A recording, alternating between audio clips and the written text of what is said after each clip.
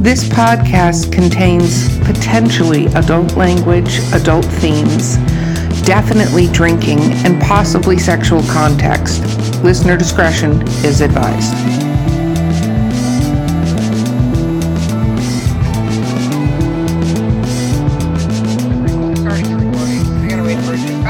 Now it's recording. Gotta pay attention to the important things. Okay, welcome to another episode of Drinking with Authors, sponsored by, I'm supposed to say this now, Four Horsemen Publications. There we go.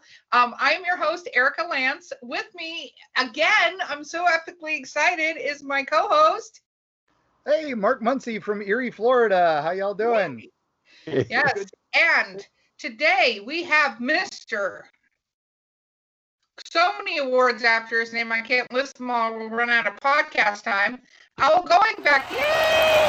Okay, so we got to talk about what we're drinking first. We always talk about what we're drinking. And I actually realized I should probably be using my swag cups. I have a Drinking with Authors cup. I think I owe you one, Mark. Nice. And it has gin and fever tree, cucumber lime, tonic water in it. God, I can't even say all the words. I've been drinking too much already. Mark, what are you drinking for us? Since I'm still on my epilepsy medication, I am imbibing a wonderful coffee, so I will stay awake tonight. It is called Tribal Screams from Coffee Shop of Horrors, and it is inspired by our lovely guest tonight's collection. So, oh my goodness! Okay, so what is that flavor, Mark? Then we'll get to the other drinks. It is a chestnut roast, and it is delish. So, oh my gosh! Yeah. Coffee Shop of Horrors has amazing coffee. I love their coffee. I am fond of, since this is an adult podcast, we can say this. I am fond of their morning brew called Morning BJ, which has Beetlejuice on it, and it's a banana nut bread. So nut bread, it's hysterical and it tastes delicious. So they have an amaretto one that I love mixing with amaretto. Yep. Since we're in drinking mode, the amaretto coffee mixed with a little cream and some amaretto is pretty amazing. Oh. There we go. Light just went off. Okay. Al, what are you drinking? I am drinking Shipyard Pumpkinhead Ale, which I absolutely love because it's very pumpkin-y. It's not too spicy. And to me, it's like Halloween in a bottle. This comes out about this time of year. So I end up buying like 6 cases and hiding it in my bedroom next to my bed so nobody can get to it but me. That's my good stuff there. Gives whole new dimension to keep it secret, keep it safe, huh? I'll drink it year round, but you only can buy it at this time. And you used to be able to get it on sale, but everybody found out how good it is. Now there's no sales, and you got to grab it when you see it because you won't have it for long. I think that's like the Peach Crown that came out. Everybody's going crazy over the Peach Crown that came out. You can't find it anywhere. Yeah. Okay. Damn yuppies. Oh my God, I love that.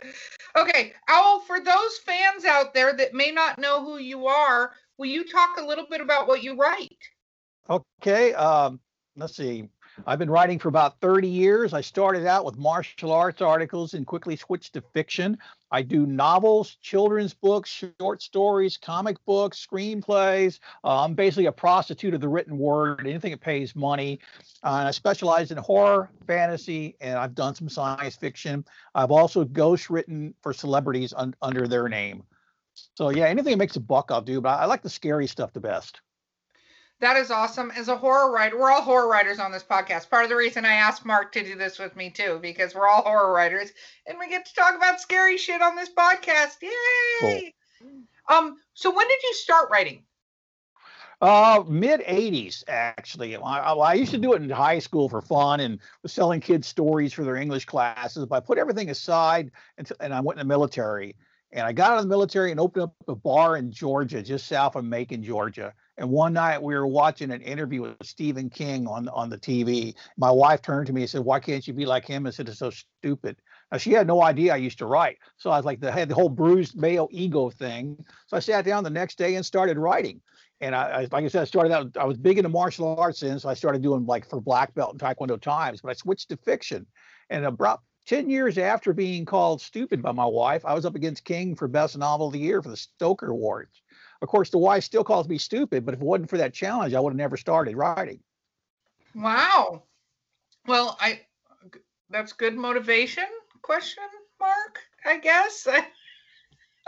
I'm not sure how to take that, but that's awesome. So what was your... Every successful man has a woman behind him telling him to get to work and quit being so lazy. That's how it works. And Mark, I'm sure Mark's got his driving person behind him, hitting him over the head to get him to work sometimes. I've got a couple behind me. I've got my wife and then my co-writing partner Elizabeth Abbott. They are the driving force behind all of it. But Al, I gotta say, Nancy. I mean, the other plus with Nancy is that your lovely wife is that you get all the best cooking I've ever seen. You post that way too much, by the way. Just saying. Yeah, I know. What she does is she'll cook and make these wonderful baked goods, leave them in the house, and she'll go take off to go to work and say, "Don't eat those." I'm like, "Oh, quit leaving them in the fridge." She's like, "You don't have to eat this. I didn't make it for you." I'm like, "It's sitting there 20 feet from my office. Yes, I'm going to eat it." But yeah, she takes care of me. That should be a rule. If you leave it where I can see it, it's mine. That's it. It is a rule. Okay, so what was your first fiction piece that you published? Oh, I did a fiction piece for a martial arts magazine, but it was so small and I did it under a pseudonym. I don't even recall what magazine. It was probably my first published horror fiction piece was for an anthology called Confederacy of the Dead. I did a Civil War zombie type story set in Florida because I wanted to incorporate the stuff about Florida because Florida's got all these weird things. Mark can tell you. And I had Chief James Billy tell me the legend of how Kissimmee got its name because everybody who mispronounces it will say Kissimmee and everybody laughs at him, all the tourists. But he said that's how it's actually pronounced. He said during the Second Seminole War, the Seminole Indians always travel with their women, and they told the women, go ahead and go down by the river, make dinner. We're going to go kick these white guys' asses and come back. We'll see you later. Well, they lost. And the soldiers knew that the Indians always travel with the women, and they wanted to find out where the women were. And they found out. And they attacked the encampment with the women, and one woman stood up, and the Seminoles did not have a word for rape me. And she said, Kissimmee, Kissimmee. In other words, do what you want with me and let the others go. And they did. They raped and murdered her. And the other women got away. Well, she was honored by the Seminole tribe. They renamed her Kissimmee Billy, and she's buried down here in South Florida. So I had the chief of the Seminoles telling me the story. And I was like, wow, you mean where Disney is, where it takes all the money from the tourists, is actually the land of rape me. So I wanted to incorporate it in the book. Oh my God, I shouldn't be laughing, but it's true though. Yeah, it's ironic. Place on earth is one of the darkest places. The town of Rape Me. That's where Disney is. But I used just a bit of that because I had learned that it was a lot of times the Indians, they would skin the Indians and make boot leather out of them and stuff, and all these horrific things that took place back in those days. And that was inspiration for a story, and I called the story "Spoils of War." And the main character was a black slave and how he's being treated by this Confederate captain. Oh, wow. So, me and Mark have talked about this a little bit of how much, as I go left already during this podcast, how much truth is so much more terrifying than fiction. Like you can invent so much stuff, but then you hear a true story behind an event that occurred. And it's like 10 times more terrifying than whatever you wrote on the paper. Exactly. And Florida's got such weird stuff that I'll never run out of story ideas. And I always consider myself more of a storyteller than a writer. And the traditional storytellers of the native people, that's how they taught the kids. They would tell a story and they would weave the teachings in the story. So I kind of do that with what I write. I try to put a little bit of history in there, a lot of truth in the stories, because then you're getting educated whether you like it or not, because a lot of people will not pick up a nonfiction book. But if you do it as a story, they're learning and they don't realize they're learning, which is why my books are being used at the Orange County Correctional Facility for a youthful offender program. Now, these guys didn't even know I was local, and I got this letter from them, and first thing I thought was, what have my sons done now? Because, it's from I opened it up. And I open it up, and here's pictures of these convicts, these 15-year-old youthful offenders, and they're holding my books. They're holding Crota. So I called them up. I said, you guys are using my books in a reading program. And they're like, yeah. I said, I kill people in horrible ways. They go, yeah, but you do the whole respect your elders, respect the earth. He said these kids are getting something out of it. So they were learning the way I had intended to teach with the stories. And it was an 8-week course, and they read my book and they wrote a report. And during that time, if they kept their nose clean and stuck with the course, they were rewarded by their families coming into jail with a home cooked meal. I said, wow, you got some kid who's in jail for being a dumbass, basically, maybe in jail for the rest of his life, and get rewarded by his family coming in and having that moment to share a meal with them. I said, just for reading my garbage. And I loved it. I went down there several times and talked to the inmates who are in the program, and they were some of the sharpest kids I've ever met. They just screwed up. Oh, wow. Well, that's awesome that happens. So when was that book one of the turning points for you? With the first one? Yeah. Soda, yeah, it was, you know, it was, I when it first came out, I wouldn't even look at the papers. I was scared of the reviews. I thought it was going to be so awful because, I'm to this day, I don't think I'm a very good writer, but the reviews were all positive. In fact, I've had people approach me at a powwow thinking that the Crota is a real Native American legend. And I had them swear that they saw it walking around in the Ocala National Forest. And they said, this is a real Indian legend. It's a real creature. And it broke my heart to tell them, no, I made it up. I said, but there are other things out there. There are other things, and they're probably much, much worse. And the sad thing is, so many people think it's a real legend that one of the biggest gaming companies in the world ripped off Crota and come out with a game extension called the Crota's Lair about an underground creature living in an ancient ruins of a civilization on the moon. Where my book is about a creature underground in civilization here at old ruins. So, and I'm sure they stole it, not thinking they were stealing from an author, thinking they're using a tribal legend when it's not. And Crota is definitely, I would say, one of my top 10 all-time favorite books. It is amazing. For those that haven't read it, that is as high a praise as I can give.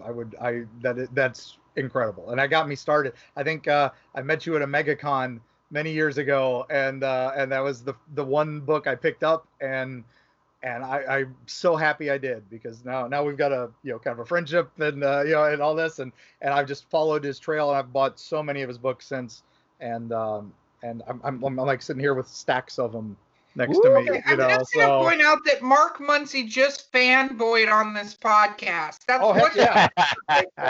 Mark Muncy went full 100% fanboy. Yep. There are a few I will do that for, but Al is definitely one of them. He is one of the few authors that seriously can creep me out one moment and then make me laugh hysterically on the next page, and then the very next page the plot thickens and it's like, oh my gosh, where is this going? And that's not many authors can do that, and that's so I'm honored that we have him here. Well, now me too. Like now this is even more special than this just occurred. Maybe it's just the coffee. I'm following Mark's books in his career and reading his books for inspiration for my stories, because he's always giving me these little tidbits of things in Florida that I didn't know were down here. Because this really is a crazy state. I'm always on the lookout at stuff that it might be possibly to work into a story. So I'm following Mark's book in his career. Always like, what do you got? What do you got? And just like in Lake Wales about the little guy somebody caught in a cage. I had never heard that story before. I was like, oh, we got like leprechauns and gnomes and trolls down here. That's wonderful. Yeah, I got to say, it's full circle. That's great. I love it. So. Okay, so Mark, just because nobody listening knows what he's talking about necessarily, what is the book that's in? That's in Erie, Florida, my best-selling first book, my first bestseller. I've been writing like Al for a long time too, and this was the first one to, I was working in a bookstore, and I saw, hey, you know what sells a lot? Paranormal books. It also sells a lot, Old Weird Florida, which Charlie Carlson, a friend of both of ours, had written, and he had passed away. And I reached out to his family to make sure I wouldn't be stepping on any toes. And they were like, no, go ahead. We're not, and then I reached out to guys like Owl and others to, research some legends. And then that Erie, Florida is the one where these stories can be found. So, and now I've got 3 more since, all on the bestsellers list. So it's been nice. Nowhere near the top like Owl did, but we're there. Hey, you guys are on the list, and that's a gigantic feat. So how many books are published under your name, Al? Oh, wait a minute. I got 4, 5, 6, 7, 8, 9, I think. I think I have to say haven't really thought about it lately. Let's see. Crota, Darker than Night, Evil Whispers, Freed, Eagle Feathers, The Gift, Coyote Rage, Tribal Screams, and I believe that's it. Oh, Shaman Moon. I forgot about that one because that was done for tied in with White Wolf's Gaming Company. Nobody knows is out there because they took that book and 4 others and put it in an omnibus edition called The Essential World of Darkness. So I even forget about that one. I got to stop and think, and the wife's going to tell me, "Oh, you got this one over here." Oh, yeah, I forgot all about it. Oh, wow. So and then I keep reselling Crota over and over again in different formats. That way, I don't actually have to do any new work. Just sell the same garbage, and make money on it. I don't think you're supposed to call it garbage, but okay. So, where do you get? You talked a little bit about inspiration, but when you were writing, where do you sit and go? You know what I'm going to do? It's in a ruins, and it's this creature. Where does it come from? Well, I belong to the Idea of the Month Club, and once a month I get a brown envelope with all these ideas out of Poughkeepsie, Ohio. So I get that. It's like $20 a year, so it's not a bad deal. But no, I constantly research. I'm always looking for weird stuff. I read mostly nonfiction. A lot of history stuff, a lot of Native American legends, a lot of folklore, all kinds of occult, paranormal books. I'm just constantly on the lookout at something where somebody says something weird happened in such and such place. I can go investigate it. And ghost stories, things like that. Haunted places. I've investigated a ton of haunted places and cemeteries, and because I love American history, so I'm always reading about American history, and it's fascinating. I mean, you could read about a house set in, old house set in the 1700s. Yeah, it's like, okay, that's not interesting. But when they tell me it's set in the from the 1700s and this old Civil War captain haunts the place, I was like, now I'm all perked up. I want to see it. See what I can capture on film and idea wise. Do you believe in ghosts? Yes. I've seen them. I worked. I was a caretaker at a cemetery for 8 years. I've seen them there, even in daylight. A lot of Native American ceremonies. I've seen stuff there. My house, people won't come back in my house. They don't. Stuff's here all the time. When we lost our house to Hurricane Gene and they were remodeling it, this guy who was doing the tile floor wanted to work at nighttime. I said, okay. I said, but the spirits are going to mess with you. He's like, I don't believe in ghosts. He's a redneck guy. I said, well, I don't care if you believe in them or not. They believe in you and they're going to mess with you. So he come in and he worked overnight, but he got chased out at 3 a.m. He would never come back in at nighttime. He would come in the daytime with his big dog. He was terrified. And him and his friends who were all here working said they will never set foot in my house again for what they saw and heard. I said, well, I tried to warn them. I said, somebody's going to mess with them, play with them. So what's in your house? Spirits. Follow you home to ceremonies. See, with the Native American culture, we believe when we die, we don't go to some far off place where you can't come back and visit. We believe once you cross over, there is no such thing as death. It's just a spirit assuming a different position. And we come back, our ancestors and our family can come back and visit. I mean, why would you want to go to some place called heaven if you couldn't come back and visit your loved ones? That wouldn't be a reward. That'd be a punishment. So we believe that our ancestors and our family come back and guides, act as guides, help us out through tough times, come back and visit. I mean, they want to come back and see how the family's doing like we would if we would die. I mean, my mother passed away probably 1 month ago from COVID type illness. They didn't call it COVID. They said she was negative, but it was all the symptoms. And she died after being exposed to COVID. And the day before her funeral, I went out in the backyard with a medicine pipe, and I was praying. And during the ceremony, this bright yellow butterfly comes by on wings. And I was laughed out loud. I said, okay. I said, yeah, Mom, that's probably you, but I expected something bigger like a hawk. I didn't expect a butterfly. Well, that afternoon during a thunderstorm, a red-shouldered hawk landed on our fence during the pouring rain and thunder. Now, my mother was scared to death of storms, but this hawk sat there on the whole fence, during the storm, which they wouldn't do out in the open. And we were laughing, saying, that's my mom, because I said, come back as a hawk. And this hawk's been here ever since. And a couple of days later, it sat in our backyard and had dinner. It sat on a bucket. So we've been seeing it. Now, it doesn't mean that she's turned into a hawk, but spirits can use animals and birds as connection to us, so to get our attention. I was looking for a hawk shows up. That's like Mom saying, hey, see, I'm here. I'm still here. I'm using this. So you notice I came back. You said show up as a hawk. That is awesome. That is very cool. No, totally. I actually had the opportunity to live in New Mexico for about 2 years. And we lived on the border of an Indian reservation. It was like a ranch house on the border of an Indian reservation. So I got to be around a lot of that different cultural parts of that and seeing their ceremonies and seeing their belief system and stuff like that. Like my mom actually ended up learning how to make kachina dolls from an Indian woman who showed her how to do that in real dream catchers.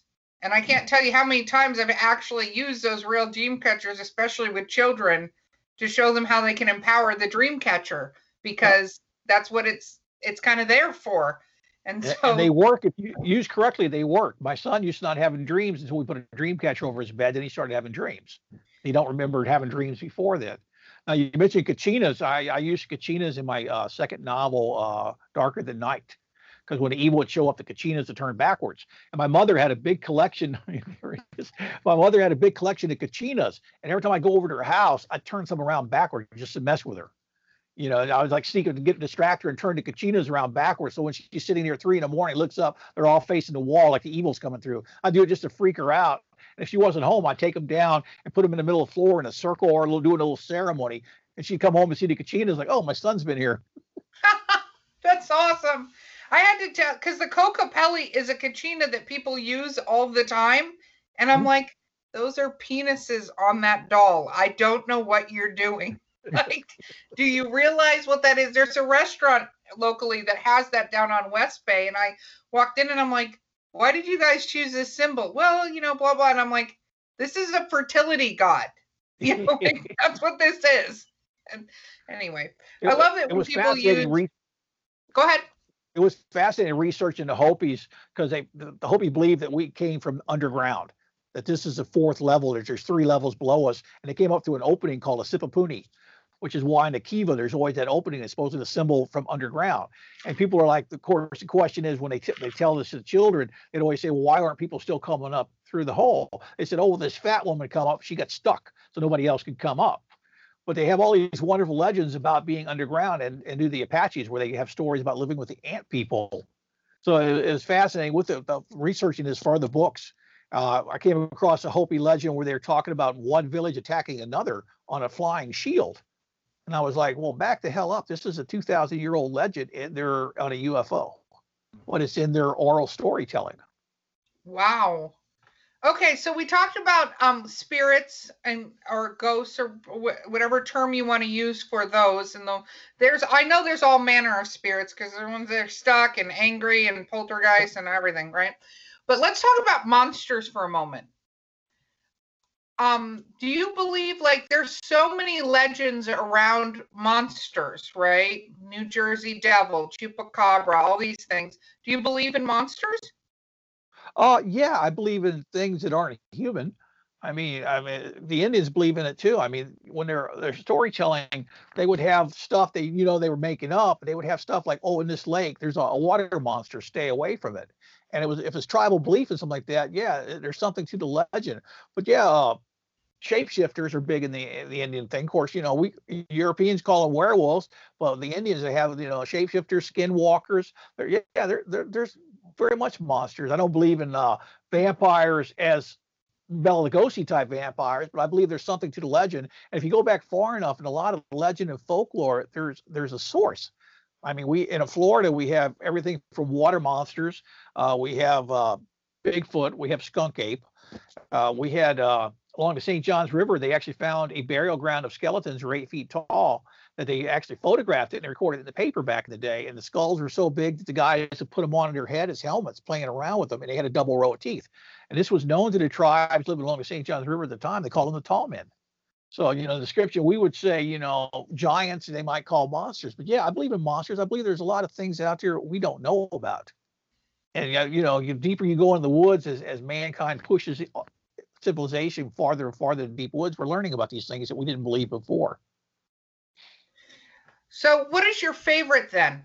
What is your favorite monster legend? When I was a kid, I was always fascinated with the werewolf. I thought that'd be great as a kid. You get picked on in high school, but once a month you turn a werewolf for a couple of days and just whip ass at the people picking on you for the rest of the month. I always liked the shape-shifting type, because I've come across a lot of stories of shape-shifting, not just with wolves and stuff, but changing into birds, and the belief about, somebody turns into a raven, or the witches could do that. So I've always been fascinated with that type of monster. Of course, Bigfoot's been great too, and it'd be great to be a vampire, live forever, and drink blood. But that's not going to happen. But outside of the country, there's some really crazy legends. My wife has from the Philippines, and they've got a story of the Aswan, and the Aswan is a vampire. But what makes it cool is that the top part of the body leaves the lower part of the body and flies around with the backbone hanging down. And the tribal people in the Philippines still believe this.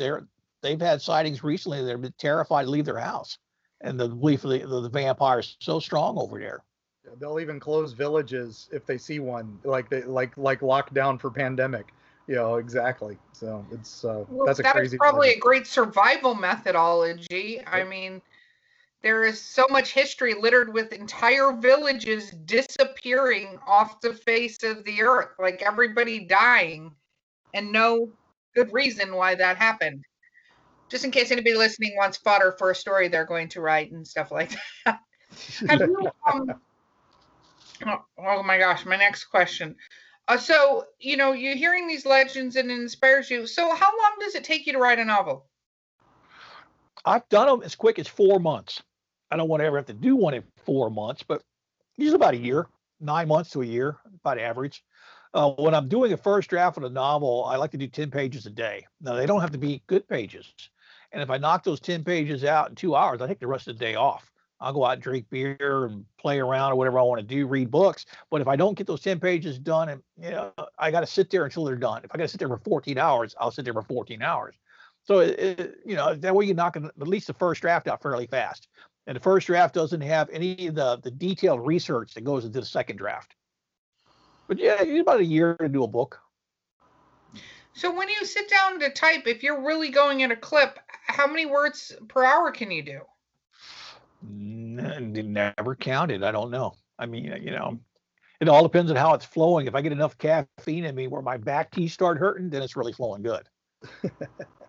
We have now met one of the only authors that's never counted his word count. I do the 10-page rule, and I never look. A lot of times I'll sit here with the lights off and just the screen on. Sometimes I'll close my eyes and type. I never pay attention to the words until I'm to like the second or third draft, and I'm starting to count the words, how many go into it. Oh wow! Well, so are you a plotter, pantser, whatever, plantser? We like talking about it. What do you do? What is your For a novel, I'll take a piece of the page on the computer, and I'll do like chapters 1 through 25. And then for each chapter, I'll knock out 2 or 3 pages. This is when I'm first doing it. Now, when I'm done, you've got about, 75 pages to 100 pages of, the story down on paper. I've captured the story. From that, it'll go into the novel. But that also, I'll take those 75 pages and shorten it, and it'll become the outlines that I send to the publisher. I'll send them a very detailed outline. But I warn them that I may change stuff before the actual book's finished. I may take a happy ending and make it a tragic ending, or kill off a character they're not expecting. I said, this isn't set in stone, but this is the basic story premise. Oh, wow. That's a lot of outline. That is a tremendous amount of outline. Way more than I am capable of doing. That would be... Well, a lot of people get stuck in the middle of a book. And by doing that, you've captured it down on paper, so you're not going to get halfway through a book, because a lot of people who don't outline, they'll get to the middle and they lose it there. By doing this, it keeps you going forward. I mean, just putting something down on paper, forcing your brain to think the idea through. Do you have a story graveyard? Yes. I have a whole filing cabinet full of story graveyards of stuff that, one day I'll pull and try to publish, or the wife, well, what about that story? I said, no, I don't want it. It's not good enough. But yeah, when you write your first novel, you set it in the filing cabinet and don't look at it again, because it's not going to be the one that, you sell. You start on your second. The first one, you're getting all the bugs out of your system. That's true, but a whole file cabinet has to be more than one book. Do you, what makes you get rid of a story? What makes you put it in the cabinet? Something I didn't like about it, or maybe somebody come out with something similar and it wasn't time for it. There's different reasons. I mean, I've got 3 right now in various shades of working, and they're kind of there because I didn't know whether I wanted to do them as a script or as a book, whether they'd work better as a movie or better as a novel. Of course, in novels, you've got to do more research than scripts. I mean, a script, you say a soldier walks across the room, and you don't have to describe anything. Where a novel, you got to go into the whole details, give a background, et cetera, et cetera. So they're kind of script form, novel form, and then they're very short. I mean, maybe a couple hundred pages each. But then, if I want to go into details and turn them into a novel, it just depends on what I'm comfortable with. If I got somebody interested with it, it helps. Making money on it's the main thing. I mean, if I'm not going to sell it, so I'm not going to give it away to somebody. No, that makes sense. If you listen to Jonathan Mayberry, he's all about the dollar bills associated with making money on things. Well, we got to pay the bills. I mean, it's better if you can pay the bills doing something you love. I mean, it's much better if I can write and people say, well, I'm going to self-publish and I'm going to do this, which is great. Self-publishing is great, but why don't you try to sell it first? Somebody might buy it, and then if you can't sell it, then self-publish it. You'll still make money, but it's kind of nice if it's in the bookstores when you walk into the front door. I agree 100%. We have to take a quick break, and we will be right back. Okay. This is the voice of Drinking with Authors. You are at our commercial break, and our commercial is, hey, do you want to be a guest on our show? Or do you have a question for one of the guests on our show? Or do you have a brilliant drink recipe that we've never heard of?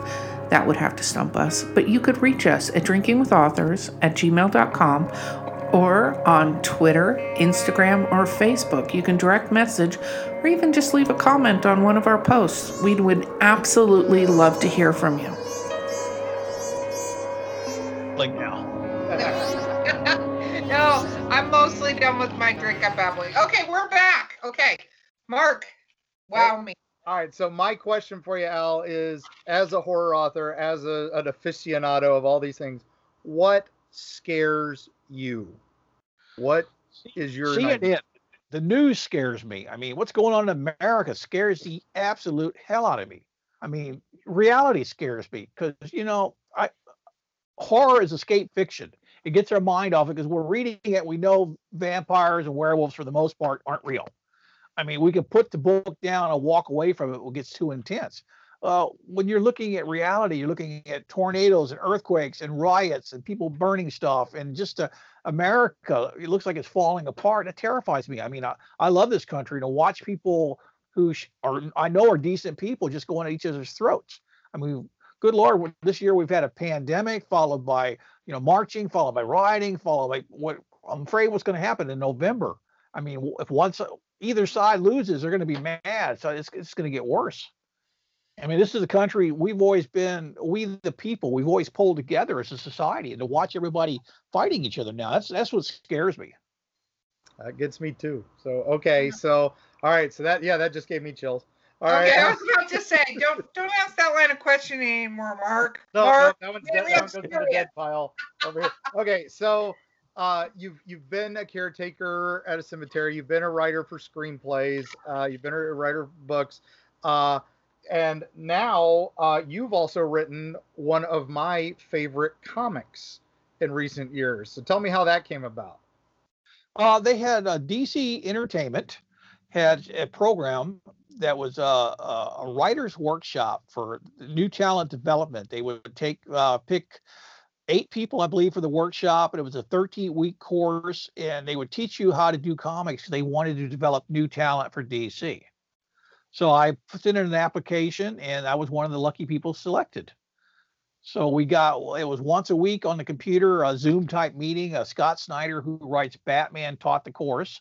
And at the end of it, we got to write a comic, and I chose Poison Ivy because everybody looked at her as a villain. Poison Ivy is supposed to be a villain, but she's caring about plants that don't like people. I know people like that. I've said, no, she's a medicine person. I mean, I know women who tend to their garden every day with their plants, and that's what gives them power. And they don't associate with people either. So I looked at Poison Ivy from that aspect, more as a medicine person, and I put her in basically a horror comic. I put her up against a Babylonian shape-shifting essence vampire. And it was a lot of fun. Unfortunately, I didn't continue with Poison Ivy because right after that, DC had a shakeup where people are changing jobs and editors are changing. And they moved Mad Magazine to the West Coast and shut it down. There's been like 3 different shakeups in DC since then. So it's kind of, I'm not sending them anything because I don't know what's going on with the company. So waiting for the smoke to clear. So I love that issue so much. And I was like, man, I was so hoping that was going to lead to a series or something about it because it was so well done. So Give me the I would love to do something with Poison Ivy, but I want a solo thing. I don't want her to be Harley Quinn's sidekick because Poison Ivy is a very intelligent woman.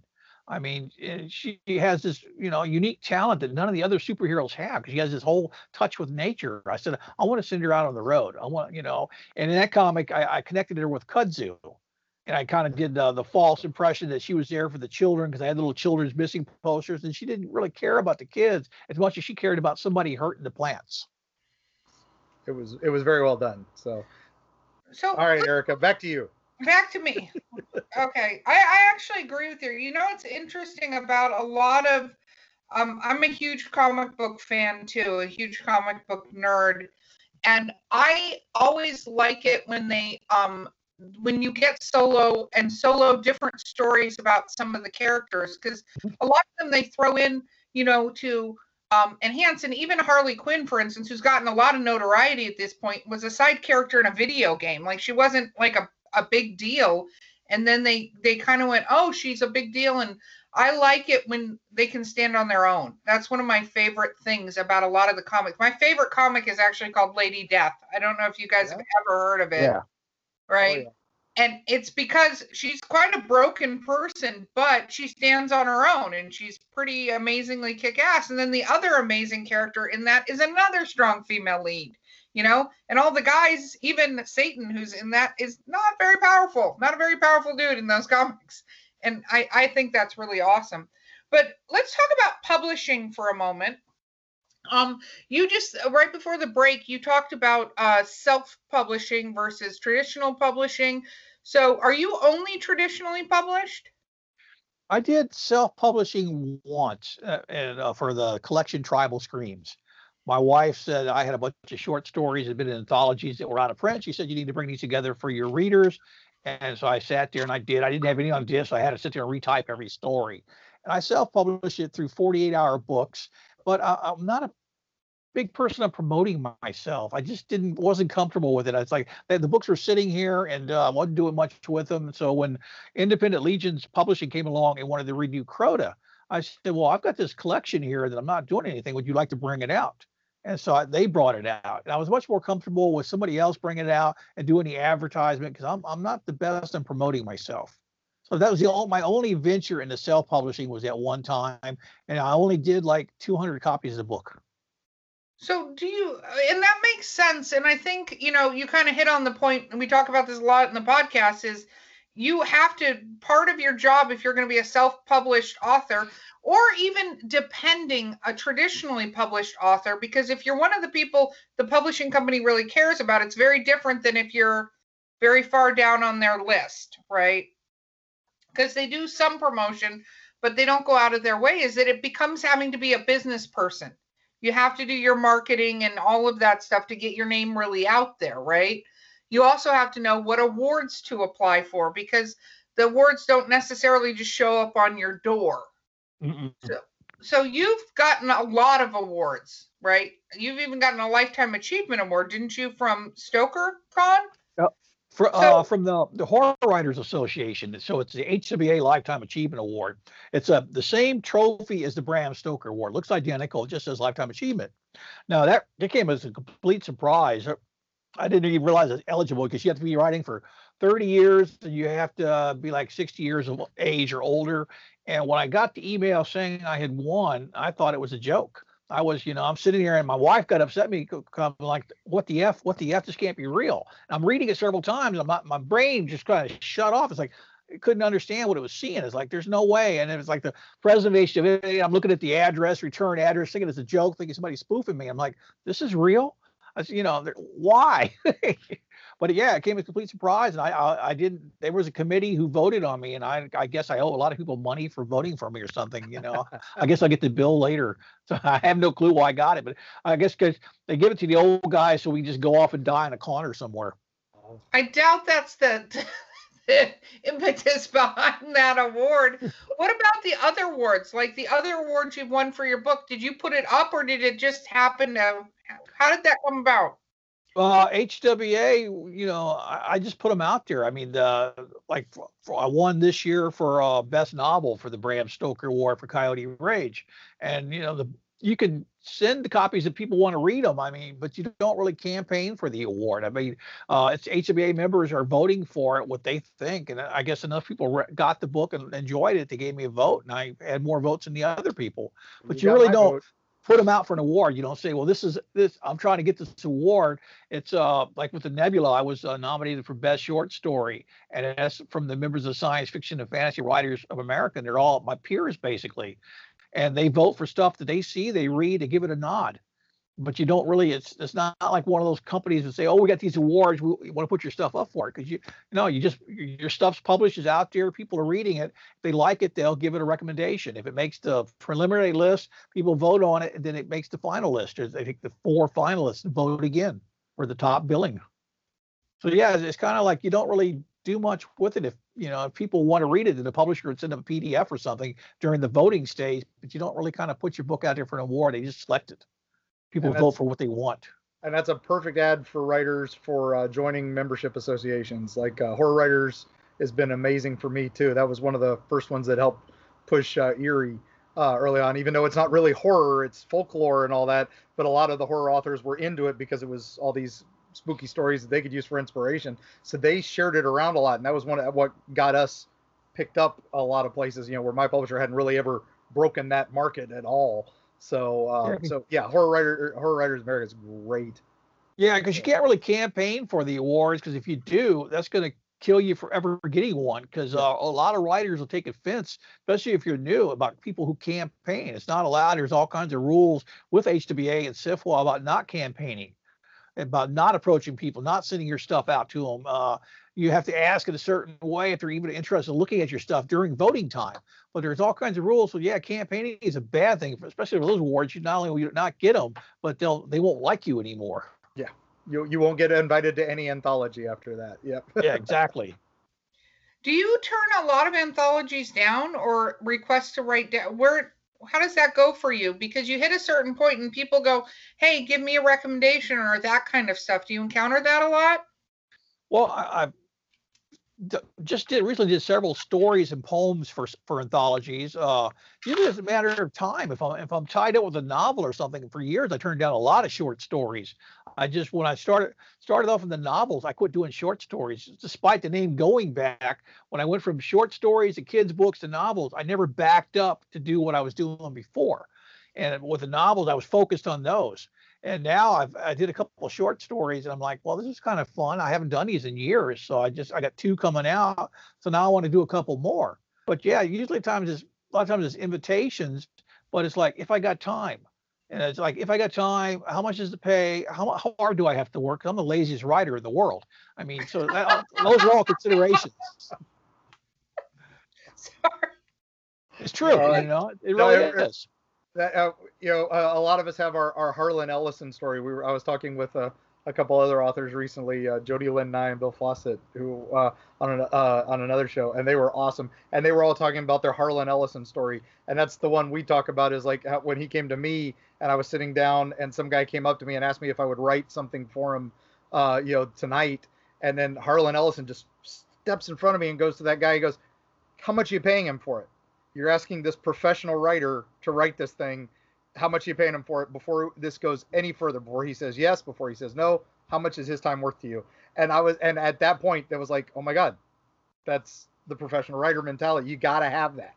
Yep. And it's like, you can't just, I'll just write this for a friend or whatever. But that was reminding me just of that right there. So Harlan was at the Screenwriters Expo in California. I was out there too with him. And we were walking through the lobby, and all these people were lined up. And he goes, "Al, what are those people for?" I said, that's the pitch thing. He goes, "What do you mean?" I said, "Well, they pay $20 a pitch, and they get to pitch their idea to the movie house, the studio." And there's like 1,000 people in line. And it's like, "Are you kidding me?" I go, "No, that's what it is." So Harlan gets his chair and stands up on a chair and starts screaming. It goes, "Are you out of your fucking minds?" He says, "You're giving your story ideas to Hollywood without a paper trail. They're going to rip you off. Stop that." And Harlan's screaming at these people. He's like, because he knows Hollywood. He said, "You do not give your ideas away." 100%. 100%. Yes, so true. So let's talk a little bit about screenwriting, because you do screenwriting. Yep. I've done it. I've done commercials. I've done PSAs. I've done some bigger stuff. I came really close to having a movie deal with George Romero, who I love dearly, and we pitching it. We had a conference call with one of the big studios in Hollywood. It took 5 months to set the conference call up, and George wanted to do Evil Whispers as his next project. He based on the book. I wrote the screenplay, wrote the first draft, and 5 months. We finally get everybody on the phone together because everybody's traveling.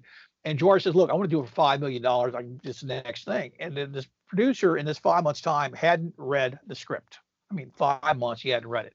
So he goes, "Well, look, I need the weekend to read it. I'll call you on Monday." So the guy calls on Tuesday.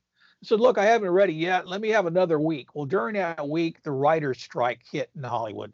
Could not talk to George, could not talk to anybody. I was not a member of a writers guild, but he said, if you talk to anybody, break the rules during this strike, you'll never be a member of the writers guild. So Romero's on the list, couldn't talk to him. So the producer basically screwed everything up. And during that time, George's Diary of the Dead came out and premiered at the Toronto Film Festival. Huge hit. Weinstein Brothers snapped it up for distribution and wanted a sequel. And so that killed my deal. George said, "Look, I got to do this other zombie picture." So my deal was shot. So, came very close several times to having big movies. I just had another one for Breed, and we were going to shoot it in Puerto Rico. Well, they called me back a year later. Said, "We'll call you. We're going to set in St. Augustine, but we can film it in Puerto Rico. To got the investors out of Puerto Rico, be easy to do." Well, during the fall that year, the hurricane hit Puerto Rico and tore it up. So they're like, "Oh, we haven't called you back." Yeah, no, Puerto Rico basically doesn't exist anymore. So I killed that deal. So I've had like the worst luck. In fact, somebody said my middle name should be Just My Luck because I have just my luck. Now, are you still doing something with Creepshow? Go ahead, Mark. Do you still have a story? Do you still have a story going out with Creepshow this next season? No. No, it's the rumors news to me because I know some of the guys working on Creepshow, but I don't have a story with. I'd love to do something for them because I know Mike Broom's doing something for that does a lot of the artwork for him. Mike was the one who did the cover for Tribal Screams for both the coffee and the book, and I would love to work with Greg Nicotero, but it just hasn't happened yet. Okay. So maybe if they get all really good writers, I'll get down to us mid-list guys, and I'll get something going with them. No, that's a whole genre. I do have written plays and some small screenplays and stuff like that's a whole other medium to write. But it's a very interesting one because people think publishing is hard. Screenwriting is a whole. It's not the writing of it. It's the whole getting it in the hands of anybody kind of situation, and then that whole thing. People don't realize it's a lot like publishing in that there's hoops and jumps and sometimes who and sometimes who's the hands it gets into, and then is it your baby or do they want to take your baby and make it into a completely different baby, and like there's a lot of interesting stuff. It's a nightmare. I used to, when I first started trying to do screenplays, I would send a letter to a Hollywood agent just saying, "Would you be interested in seeing something?" And they would send the FedEx letter back to me unopened overnight, spend like $25 to send it to me, along with a note saying, "We don't read unsolicited material." All it was an introduction letter. It wasn't a story, but they would send it back. So I would laugh because they spent like $30 to send it back to me, FedEx it overnight, and they never opened the letter. But it's a strange business out there. Oh my gosh, I agree. Okay, let's talk a little bit about your publishing and things like editors. Let's talk about editors for a moment. They can be our best friends in the entire world. So what is your process with editing? Well, editors are your best friend, even if they can drive you mad. I've had some really great editors, and I appreciate everything they've done for me. I've never really had any bad editors. I've had some bad agents, but never bad editors. All the ones, they send you back. You send in the manuscript, especially with a novel. They send you back the list of changes. I'll throw it across the room and get mad, stomp and kick for about 3 or 4 days, and then pick it up and realize they're right and sit down and start doing what they want changed. Because they're always looking at it with a fresh eye. They want the project to succeed as much as I do. So they really are your best friends, and you can't be a good writer without a good editor. I agree. And I think a lot of people, especially young writers, don't realize what the actual job of an editor is and how to tell the difference between a good editor and a bad editor.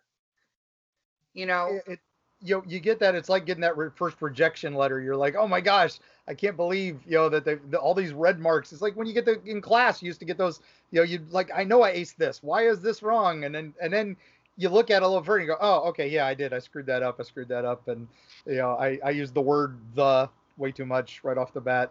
Stuff like that. Those are my favorite editors, when they really get into it and they're loving the story as much as you, because they're also changing the changes they're suggesting are story or minor story edits, and you're like, perfect. That's exactly. I didn't even think of that. That's perfect. Those are the best editors. Yeah, some will make, it depends on, like, some of the editors want huge changes, but usually about this time I've already got the contract with the book company, so I kind of got to put up with a lot of the stuff.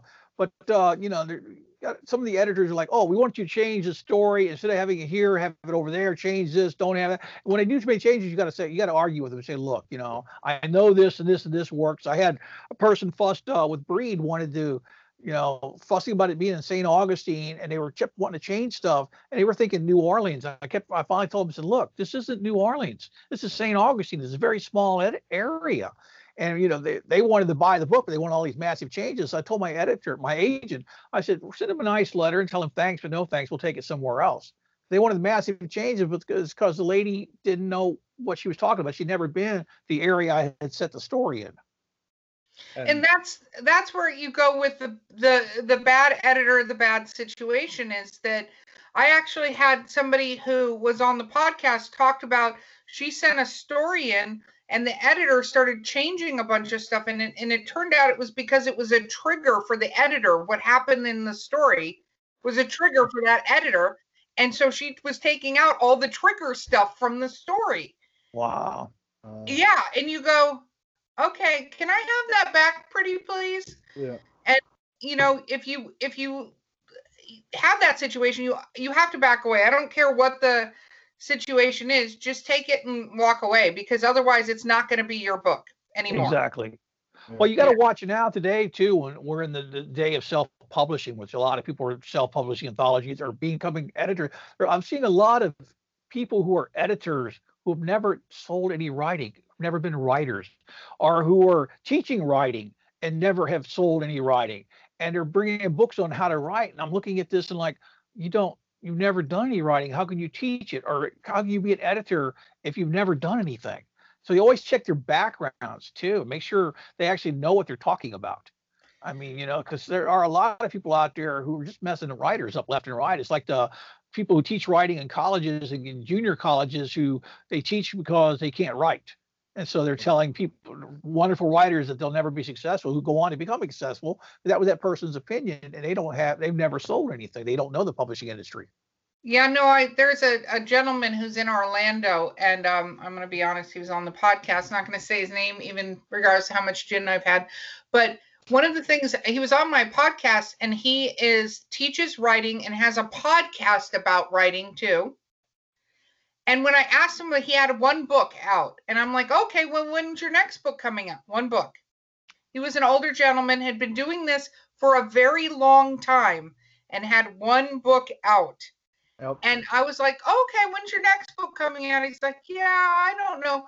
And the whole thing struck me. I was like sitting there going, wait a minute, how can you be this talk about this thing if you can't actually produce anything? Like, you can't. How do you give advice at all? Like, how do you grade people? How do you do any of that if you can't actually produce work? And I can understand if, like, your schedule is just so crazy, but you were working on it and you had a timeline. But with I don't know when it will. I don't know if I'm comfortable. And I'm like, you're not a writer, dude. You're not a writer. I'm sorry. You managed to publish one book, but you're not a writer. Yep.